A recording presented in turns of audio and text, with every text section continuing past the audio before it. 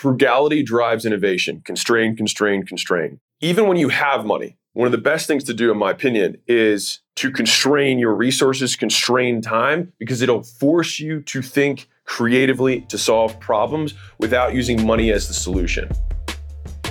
The wealthiest people in the world see business as a game. This podcast, The Game, is my attempt at documenting the lessons I've learned on my way to building Acquisition.com into $1 billion portfolio. My hope is that you use the lessons to grow your business and maybe someday soon partner with us to get to $100 million and beyond. I hope you share and enjoy. I sold my company for $46 million last year. We crossed $100 million in net worth at 32. I had a series of mentors that were both millionaires and billionaires that I won't name drop because you would know who they are, who recommended that I spend 12 to 18 months documenting all of my beliefs around money and the artifacts that have been created over the 5 years that led to that transaction. And so what I want to do is share the 42 beliefs that I have around money that helped me accumulate the material success that I had, and hopefully so that you can too. Number one, he who gives the money has the power, not the one who takes it. So a lot of times poor people think that they're always trying to get money, trying to get money. The thing is that the person who gives the money is the one who's in control. Like if you think about the biggest institutions in the world, what are they? Banks. What do they do all day? They give money. And because when you give someone money, you get to dictate the terms of the agreement. You actually now own them. When a customer gives you money, you're the one who now has to deliver, right? They have control in the relationship.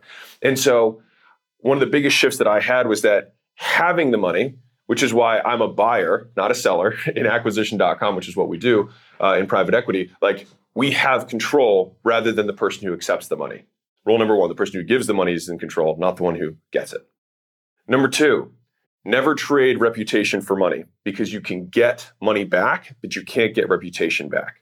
And so if you think about reputation as something that compounds over time, the longer you have it, the more you build it, the more it compounds unto itself, which becomes in and of itself a competitive advantage. Like it is your brand, which allows you to do more deals, do bigger deals, do them faster, get more deal flow to you.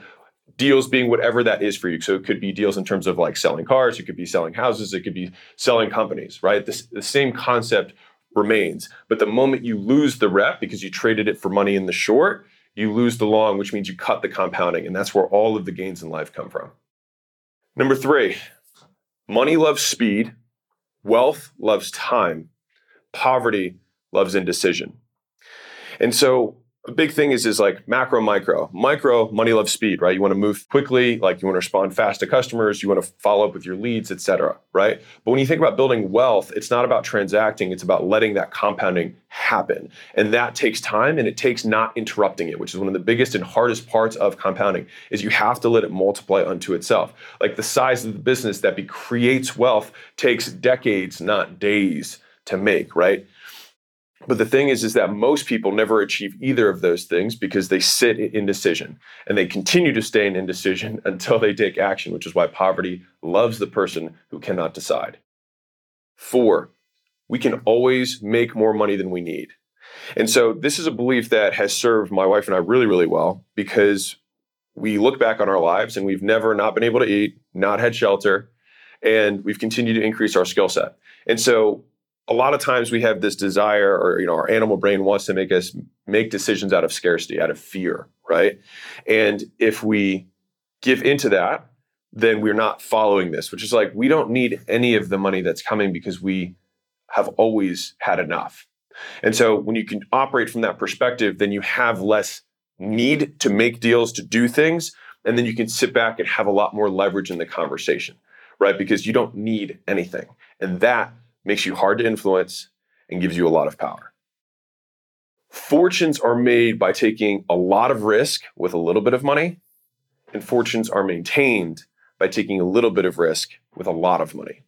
And so one of the interesting things that I've seen people do, especially when they start making money or start having money, is that they think that they need to replicate the high risk thing. Because if you think about fundamentally every business in the beginning, like somebody who's self-made had nothing. And so they risked everything in order to make it big. But the thing is when you have nothing, you're not risking a lot, right? You have basically no downside. You have nothing to lose, which makes you dangerous, which is one of the biggest advantages of having nothing. But if you continue to do that when you do have something to lose, you can lose your fortunes. And no matter how big the number is, anything multiplied by 0 is still 0. And so fortunes are made by taking lots of risk in the beginning, but they are maintained and slowly grown by taking little bits of risk with lots of money. And so you have to change the behavior once you have the castle, once you have the empire.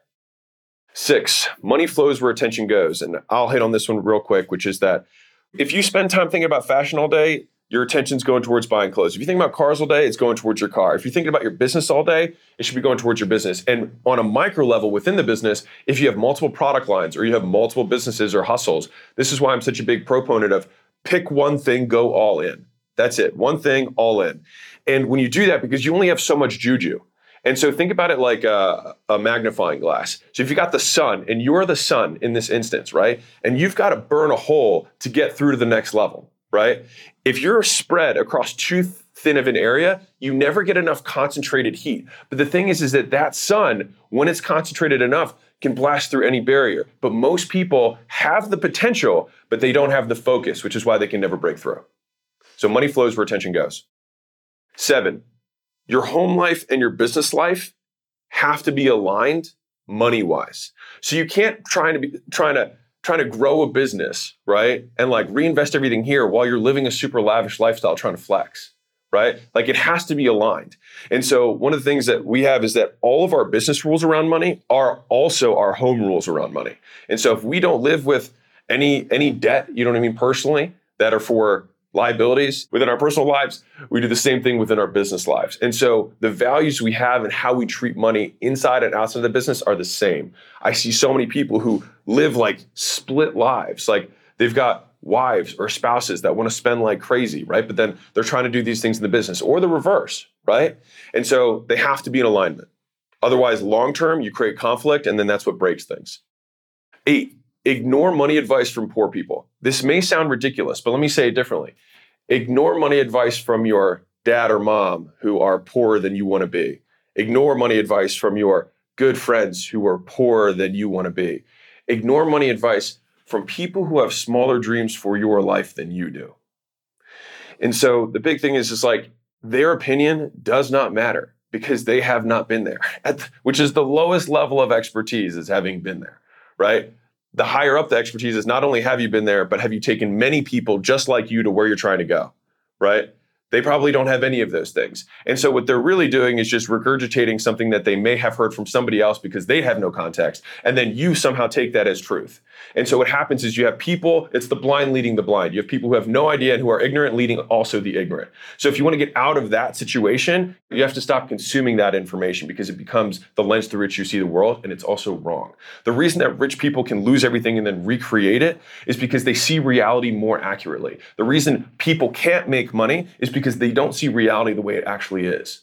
Because how is it that somebody else can make a lot of money really quickly and someone else can't? They see reality differently. And so most of life is trying to pull these rocks out of our vision so that we can see more clearly. So stop listening to poor people about money.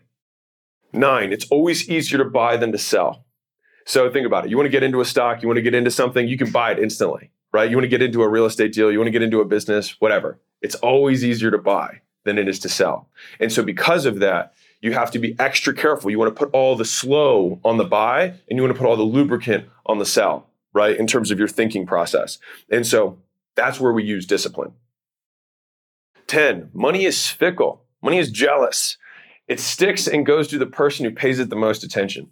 And so if you think about this big macro picture, money comes into the system, but there are these grooves like rain grooves in the ground where it all eventually flows up to the few people who pay it the most attention, right? Like someone gets paid, they go buy their groceries, the grocery person has to go buy from the supplier buys it from whatever, and the economy continues to go. But the person who has the access is the one who pays it the most attention, is the one who it sticks to at the end, which is why wealth always ends up flowing to the few who pay it the most attention. Otherwise, everyone else is just a very temporary holder of the money. They're just taking in one hand, going out the other, one hand, going out the other. And so if you pay the most attention to the money, you're the one who it will end up sticking to because it always loves the person who pays it the most attention. 11, we stay poor until we've learned all the lessons that poverty has to teach. And so one of the things is that people stay in poverty, but they're not trying to pay attention to like, what lesson do I need to be learning that I'm not? Like there's a boss right now and it's poverty. You have to beat the boss. You have to learn the lesson to beat the level, right? So it might be actually taking action. That might be part of the lesson that you need to learn. It might be learning how to save money at a basic level, personal finance, right? Learning how to make more than you spend, right? Learning how to increase your skill set so that you can actually provide value to other people, solving other people's problems. These are the lessons that we have to learn in poverty to get out of poverty. And until you do that, you don't beat the level. 12, frugality drives innovation. Constrain, constrain, constrain. And so even when you have money, one of the best things to do, in my opinion, is to constrain your resources, constrain time, because it'll force you to think creatively to solve problems without using money as the solution, right? And if you have constraints right now on time and or money, don't see it as a disadvantage, because it's what people who do have money try to get into to solve problems. So it's actually an advantage. And the only thing that's the disadvantage is thinking it is. 13, think once before investing, think twice before spending. So investing is something that you're putting money into that is going to give you a return of some kind. It's either going to give you a skill that's going to increase your earning capacity, or it's going to be something that's going to quite literally give you a return in terms of it's going to be yield or worth more in the future, right? Spending is something that's going to never be worth more in the future, and it's going to be consumed. And so think twice before you consume the money that you're spending. Think once before investing. And so the idea here is that we want to put the discipline more around the spending than we do around the investing, because most times in general, especially when you're starting out, the more you invest as a thought process, it's like you're always investing. Some things will return more than others, but overall, you will see compounding returns. 14, money flows to the person who needs it the least. And this is one of those unfortunate things about the world, right? The rich get richer. The rich get richer because they don't need it. And because they don't need it, they have leverage. And so the idea is you have to sell not from your own wallet, but from the person in front of you, right? You have to come to the table with other options. And so it's the person who needs nothing who's the person who has the most power. And that's where the money will go. 15, we make money, our money does not make us. And this was a belief that Layla and I had to write down, because a lot of times you start tying your self-worth to your net worth, right? And so what happens is if you do that, then your net worth itself becomes a liability to your own self-esteem. And so I started noticing this within myself, was that I started tying my self-worth to my net worth. And so I had to create a different statement of belief that I had to, choose to believe, which is that it is my ability to make money, which is what creates my value, not the money itself. Because the money itself can be taken. Like, you don't know this, but my family was in the Iranian Revolution and everything they had was taken. And so that's why the idea of legacy to me is so silly, because all it takes is one government saying, oh, all that land, all those cars, all those homes, those are ours now. And that's it. And so a lot of people have this idea of legacy and permanence that's just an illusion. And so for that reason, the value is in you, not in the things that you make, which is why we make our money doesn't make us. 16, it may be an amazing opportunity, but not our amazing opportunity. And so I think one of the things that I needed early on was permission to not do things. Because once you start to learn to take action, because in the beginning, you don't know how to do anything. You're analysis paralysis and you just get scared and you're ignorant, you don't know what you're doing. But once you get over that, which is the first lesson of poverty, you have to start taking action, right? Once you get over that, then the problem is that your yes muscle becomes too flexed, right? You start saying yes to everything. And so the idea was to be able to say, it's not that this thing is a bad opportunity. I recognize that it's a great opportunity. It's just not my great opportunity. And it also gives you language to tell other people who are trying to present things to you, say, hey, we should do this thing and we should do this thing together. You say, dude, I think it's an amazing opportunity. I just don't think it's my amazing opportunity. And it's gotten me out of so many situations that I know long-term wouldn't have been good for me. 17, we control the money flow wherever possible. So if you think about the flow of money, whether you're like people who have a lot of control, payment processors, right? Like everybody thinks they're amazing until the day you can't process money, right? And so the idea is the further upstream you can go, the more leverage and control you have over the money. And so there's a reason that franchises in general take a percentage of top line. There's a reason that insurance companies get paid before they put money out, right? Banks get the money and then they give it back later, right? So the idea is who's the person who's furthest upstream in the money? Those people, churches, God takes 10% of top line, right? The idea is that the people who, they get it. This is old money, right? This is why we do this stuff. This is why we crystallize it, is that the person who's furthest upstream in the money has the most power over it. So whenever possible, control the money flow. 18, always have a no shit fund. One of the things that's given me a tremendous amount of confidence in going out there and risking it is that I've always had this just in case fund. And that I don't invest in anything that is risky at all. So this is just like bonds. And I know, here's what's crazy. I know that I'm losing money over time by the fact that this money is rotting. But the thing is that me knowing that I can take whatever risk I want and I am still protected and everything that I have for the rest of my life is taken care of, gives me a lot of peace, which allows me to be more aggressive, be more offensive. And so as soon as you can, have your oh shit fund, whether it's 3 months, whether it's 6 months, whatever it is, start putting that away, that nut, so that you can go more on the offensive because you're not worried about how you're going to eat. 19, the biggest eroder of wealth is ignorance. The second biggest is taxes. And so the idea here is that not knowing how to make $1 million is costing you whatever you make every year minus $1 million. And so if you make 50 grand a year, it costs you $950,000 a year to not know how to make $1 million. And so the question is, what would I pay to pay down that debt, that ignorance debt, which is the most expensive thing that everyone pays for every single month right now? Whoever you are, whatever your goal is, you're paying a debt to the ignorance that you have for not having that income. Like if you knew how to do it, you would be doing it. And so for me, that's always been the thing that scared me the most, which was how do I pay down this debt as fast as possible? Which is why I put so much money into paying down this invisible hand that's been suppressing my income my whole life, and yours too.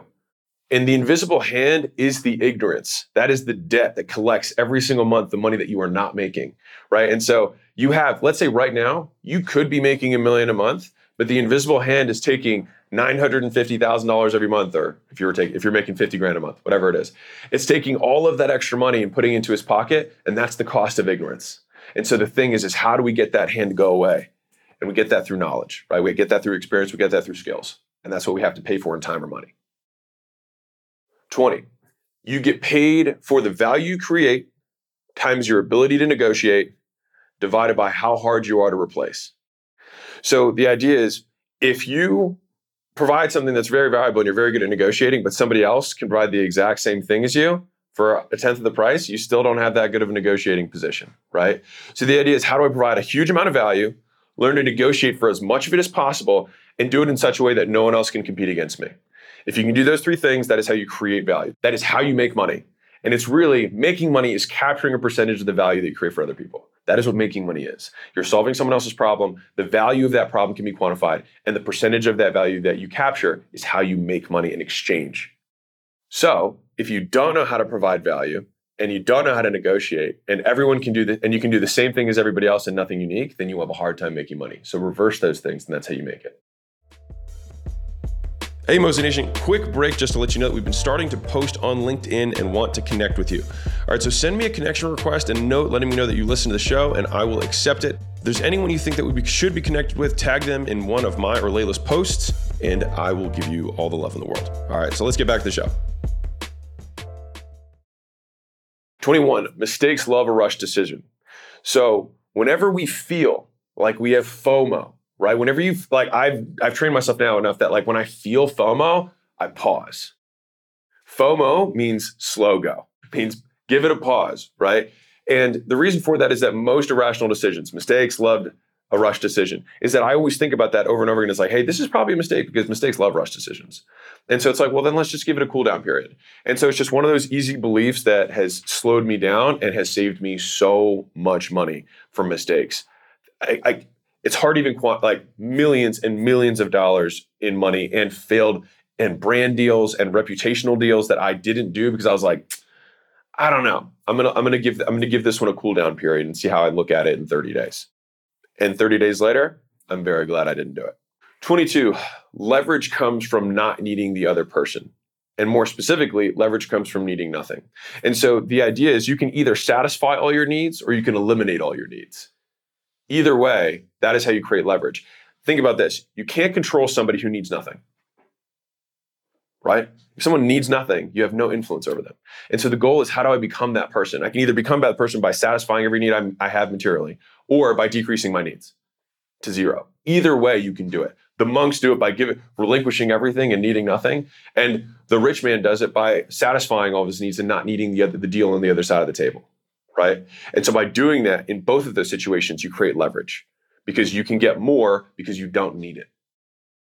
23, markets take longer to adjust than you expect, and then they move faster than you can imagine. And so this is one of those things where The Big Short, if you saw that movie, the guy was shorting for 4 years. And he's like, the math doesn't make sense, but it's still, the bubble kept going, bubble kept going, bubble kept going. And then it happened faster than people imagine. So when there are corrections and there's something that feels fundamentally off, it takes longer for a market to adjust. And then when it does make the adjustment, it happens very fast. And so the idea is that we have to be comfortable with the fact that we might have to sit in discomfort for an extended period of time before what we believe to be reality is reflected. 24, money is a game, treat it as such. You can't win the game if you don't know you're playing one. And so one of the things is that the wealthiest people in the world see money as a game, right? They're just trading tokens at this point because they don't even use money to satisfy material needs because they already have it. And so the idea is, how can I adopt that perspective as soon as I can earlier on in my career? And so that's where thinking about things in terms of personal bests, right? Thinking about it in terms of bank account PRs, thinking about your PRs being how much you save every month rather than what you make every month, right? Checking your stats every morning like you would a video game, checking your rankings against yourself. Like, these are the things that the people who have more money. Like when I was poor, I checked my bank account every single day. And I continued to check it every day until we passed about $20 million in net worth. And then I started switching weekly because honestly, the variations made no sense to check it daily. But the idea there is that what gets measured gets improved. You can get someone to lose weight just by simply getting them to weigh themselves every day without giving them any advice at all, just weighing themselves, drawing attention. Remember, money flows where attention goes. So if you pay attention to it, it will start sticking to you. 25, don't bet the empire for a pot of gold. And so the idea here is like, no matter how big the number is, and this is a Warren Buffett quote, no matter how big the number is, anything multiplied by zero is still zero. And so even though you might have this opportunity here, it's never worth risking the whole pie to get the pot of gold. It might be this tiny opportunity, but it's not worth the risk. And I can't tell you the amount of times where I'm like, man, if I went all in on this thing, money-wise. So the thing is that you can go all in on your attention, right? But I wouldn't go all in on your money, right? Just different perspective, unless you absolutely know what you're doing. 26, always do a starter deal with new faces. So this is a hard one because one of your friends comes to you and it's like, dude, I want to do this Airbnb thing, or hey, I've got this portfolio of whatever, like you should invest, right?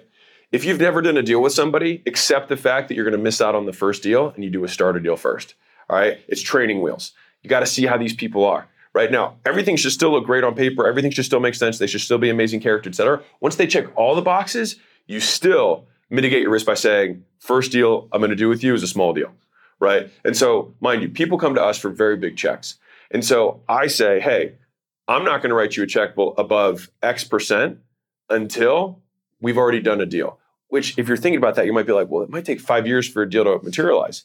Yeah, which is why investing is a long-term game, which is why trust is built over time, right? And so the idea is like, that means that you might have to get several first-time deals done, which is also good because it'll diversify your risk in the beginning. And you will find out, I promise you, when you do get a partner that you were really excited about, and then you hand them the check, and then a year later, you're like, thank God I didn't give this guy the whole farm, right? And so this is one of those, this is a downside mitigator because most people who are rich think about not having risk rather than risking it at all. Remember, fortunes are built by taking a lot of risk with a little bit of money. Fortunes are maintaining grown. They're taking a little bit of risk with a lot of money. And you can only take a little bit of risk with somebody that you already know, right? Which is why starter deals with new faces. 27, trust is worth more than a bigger return. Trust lubricates deal velocity. Trust compounds. And so one of the most valuable things you can have, especially in investing in yourself, et cetera, is trusted partners, right? And so it's one of those things where like, you don't want to take all the meat on the bone because you want to have a long-term relationship, right? And if you have the opportunity to won over somebody 2 years in and you've had multiple good deals with somebody, that is one where you lose on the compounding benefit of trust. And you will make so much more over the relationship by maintaining it and by maintaining trust on both sides, making it always work. I can tell you when I talk to partners, when I talk to business owners, how they talk about the people that they do business with tells you a lot about them and how they do business. And so when I talk to somebody and I'm like, hey, why didn't you do this? They're like, hey, these guys have been good to us for a very long time. Like, I don't want to rock that boat. Like we've had a very good relationship for 10 years. That is something I respect a lot. And that is what people who have money act like. Poor people are always trying to won over everyone over and over again, and they never get any trust from anybody, which means they have no compounding relationships. And so they always have to hunt. They always have to find the next thing rather than have a network of people who are always feeding them deals, always giving them slices of other pieces of pie because they weren't greedy early. 28, money is not a zero-sum game. And so one of the things, again, when you're poor, you think that if I either got to get this money or I got to take this money, it's like there's this certain pot of money. But the money supply itself is fluid. It grows, right? And money is created, quite literally printed, but also in that you can create a deal where multiple people win. And this was something that I didn't understand earlier on. I always thought like it's a zero sum. Like they've got money and I have to take it somehow, right? I have to exchange something for it, whatever it is, right? I have to somehow get them to exchange with me. But the older I've gotten, the more I'm like, how can I get onto their side of the table and both make money together? And so I have made significantly more money getting on the same side of the table as the other person, saying, why don't we both take a big piece of this upside rather than trying to slice up a pie that's in front of us, right? So it's focusing on the future pie rather than the pie that's in front of you, right? It's creating value rather than slicing and dividing value. 29, never take a standard deal. There's always a better one. And so one of the things here is that like, there's always a better deal. And a lot of times you just have to ask for it, which is like, hey, this term and this term and this term are things that are concerning to me. Is there anything we can do about these? Because it may influence. And the big thing here, remember earlier, leverage comes from not needing the deal. You have to be willing to walk away. Like I can't say this more than I'm saying this right now. If you need a deal, you have no leverage and you're basically faking. The only way to actually get better deals is to not need deals. And the only way to get better deals when you don't need deals is to ask for better deals and be willing to walk away when they say no. And I can't tell you the amount of times that I've walked away from a deal and the person comes back after saying, well, I can't do a deal. And I'm like, cool, no worries. And they come back 3 or 4 days later and they're like, all right, man, I'll do the deal, right? And then I might be like, hey, well, the terms have changed. I'm kidding. But you get the idea, right? Is that 1, don't accept standard deals. 2, the only way you can not accept standard deals is have other deals and have leverage. Step 3, you have to ask for it and be willing to walk away when they say no. 30, expect low risk, amazing returns. So one of the things that I found about with the wealthiest friends that I have who are billionaire plus is that they're just not interested in 10, 20% returns. They're looking for 50% plus annualized returns because they're like, well, I figure if I'm wrong, I'm not going to get that. And if I'm right, then I crush it. They're like, if I shoot for 10, if I'm wrong, I'm way below 10. And that made a ton of sense to me. And it's just like, it's an expectation of the world. It's like, well, when I invest, I just expect that this is going to be the new average. Most people expect 10% because that's what the S&P does. It doesn't mean that that has to be your personal standard, right? And so thinking through that way has changed how I saw investing in general. 31, don't think in IRR, which means internal rate of return. Instead, think in how long will this take to double? How long will this take to triple? So for example, if you're like, hey, I want to have a 25% IRR, it's hard to say this is going to grow by 25% a year. What is easier to say is this is going to double in 3. And so the question is, what can I get today that's half off what it's going to be in 3 years is a much easier question to solve than what do I think is going to grow by 25% 3 times. Does that make sense? And so changing how you ask the question changes how you'll find the answer. 32, this is a Buffettism, but diversification is a hedge against ignorance, right? And it's only risky if you don't know what you're doing. And the converse of that is that the people who make the most money know what they're doing. And so there's 2 ways of knowing what you're doing. You either know everything or only know a few things and then only do those things, right? And that's what the wealthiest people that I have seen and witnessed myself. The games that they play, I've got buddies who only do hard money lending, right? That's all they do. And they do shitloads of it, right? I've got people who I know who just do like market making, which is like basically providing liquidity to buyers and sellers to make markets work, right? That's all they do. I've got friends who only flip houses. I've got friends who only buy commercial. There's a million games and all of them make tons of money. And so it's really about taking one game and taking it to its natural conclusion, which is learning every single aspect of that game, rather than saying, I want to be in stocks, I want to be in real estate, I want to be in crypto, I want to also have my side hustles. You can't get good at any of them because you're competing against people who are all in. That's the thing. Like if you're in stocks, you're competing against hedge fund managers. It's all they do, right? And so play one game and play it well. 34, I skipped 33 because I covered it in that last one. Returns are in the terms, right? So you probably heard the saying, it's either your price and my terms or my terms and your price, right? And so, or if I said that wrong, you know what I'm saying. The idea here is, in my opinion, terms are far more powerful. Like I could say, hey man, I'm going to pay you $1 billion for your company, right? Like everybody who's watching this, if you make money doing anything that's a side hustle, I'll pay you $1 billion for your business, but it's on my terms, right? And I can make that deal every time and not lose money. And so that's the thing is that like, the returns are in the terms. It's in the fine print, right? And so understanding the terms of the agreement and how many different ways you can make terms. And the only way you do that is through having the conversations and trying to structure it from learning from other people, right?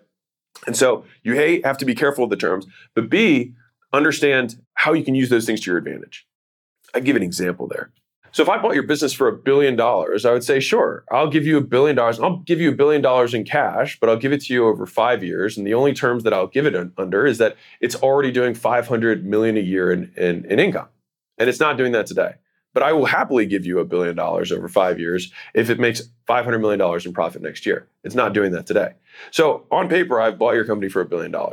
What's the reality or the likelihood that you get it? Very low, right? And under the conditions that you do get it, it's worth it for me every time. And so the idea is spelling out under what conditions would this make sense, and then putting that into a deal, into an agreement. Like that is why the returns are in the terms. It's in the fine print, which is where the money is, right? The fortune's in the fine print. 35, whenever possible, use house money.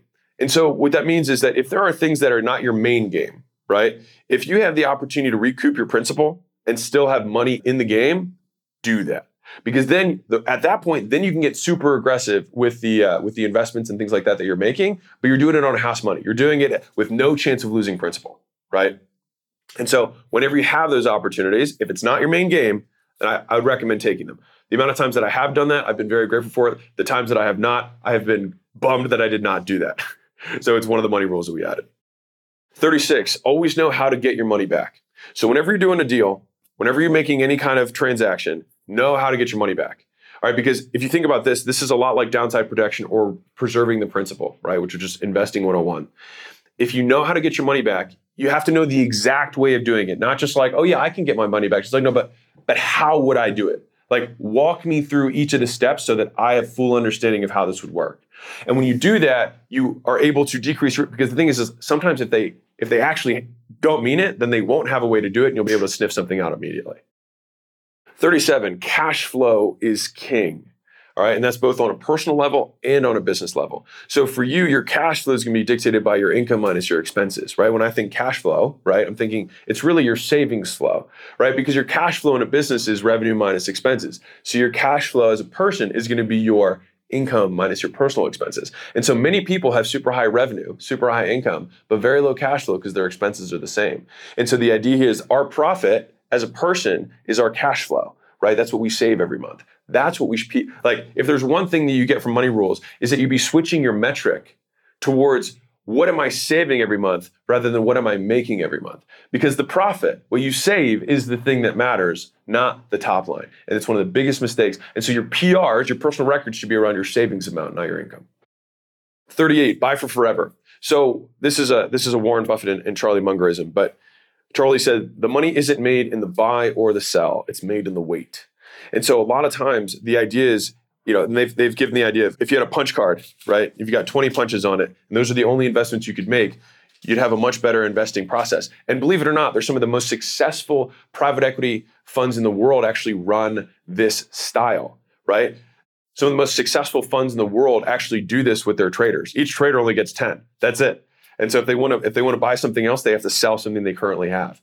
And so this process gives constraint to the decision making, which forces you to make better decisions. And so if you could never sell anything you buy and you made that the thought process when you are buying, you could never get out of it, then you buy differently and you buy super long. And then ultimately that's what doesn't interrupt the compounding process, and that's what unlocks huge wealth later. 39, you heard me say it earlier, but FOMO means go slow, right? You feel FOMO, it means slow down. It means take a second, give a breather, put some space between you and the decision, because most times, 99% of times, and a lot of people are feeling it now, but the thing is like if you got burned in this last crash, remember the lesson. Like if you don't remember the lesson, then it'll happen to you again. So next time you feel that FOMO, like God, I gotta put money into this thing, go slow. Because you know who the best people are who invested in crypto are the ones who didn't do it during the bubble, right? Those are the guys who have the best returns right now. And so don't try and time shit. Like the best people in the world still can't figure it out, right? And so again, if you're buying for forever, if you feel FOMO, if you're buying for forever, you won't feel FOMO because you have it in a limited time horizon. The only reason you feel FOMO is because your time horizon is too short. 40, if you can't afford to lose the money, then don't use the money. All right. So if you're like, this is my last dollar, then it's probably not a good idea to risk it, right? Which is why we always have the oh shit fund. So if you can't afford to lose it, don't use it. 41, peace of mind can be bought and it can be sold. And so if there are situations where you're like, man, this is going to keep me up at night, don't do it, because you can sell it. You can sell your peace of mind. There's a price that's associated with peace of mind. You can also buy it. Like if there's things you're concerned about, you can literally buy insurance for the things that you're worried about. Like peace of mind can very much be bought and sold. And I can tell you make much better decisions when you've got it. And so long-term, it's not worth the short-term sale of peace of mind to get the long-term benefits. 42 and final. A lot of people think about diversification in terms of industry, but they don't think about it in terms of capital stack. And so what that means is where you sit on the stack in a business. So if you lend to a business and you're the first, like a bank, for example, is at the top, is a preferred creditor, right? If the person goes under, they get the house, right? There's a reason a lot of banks don't lose money unless they're getting greedy. Let's not get into that, right? But most banks have been around for a very, very long time. And it's because the business model allows them to not lose money. And it's because they're the first creditors. And so you can invest in real estate, but if you have the bank is the first creditor. So you can think about diversification between like stocks, crypto, businesses, whatever. But you can also think about it vertically in terms of where am I sitting on the stack. And so if you think about those in terms of both types of diversification, when the tide goes out, you're the one who gets your money back first.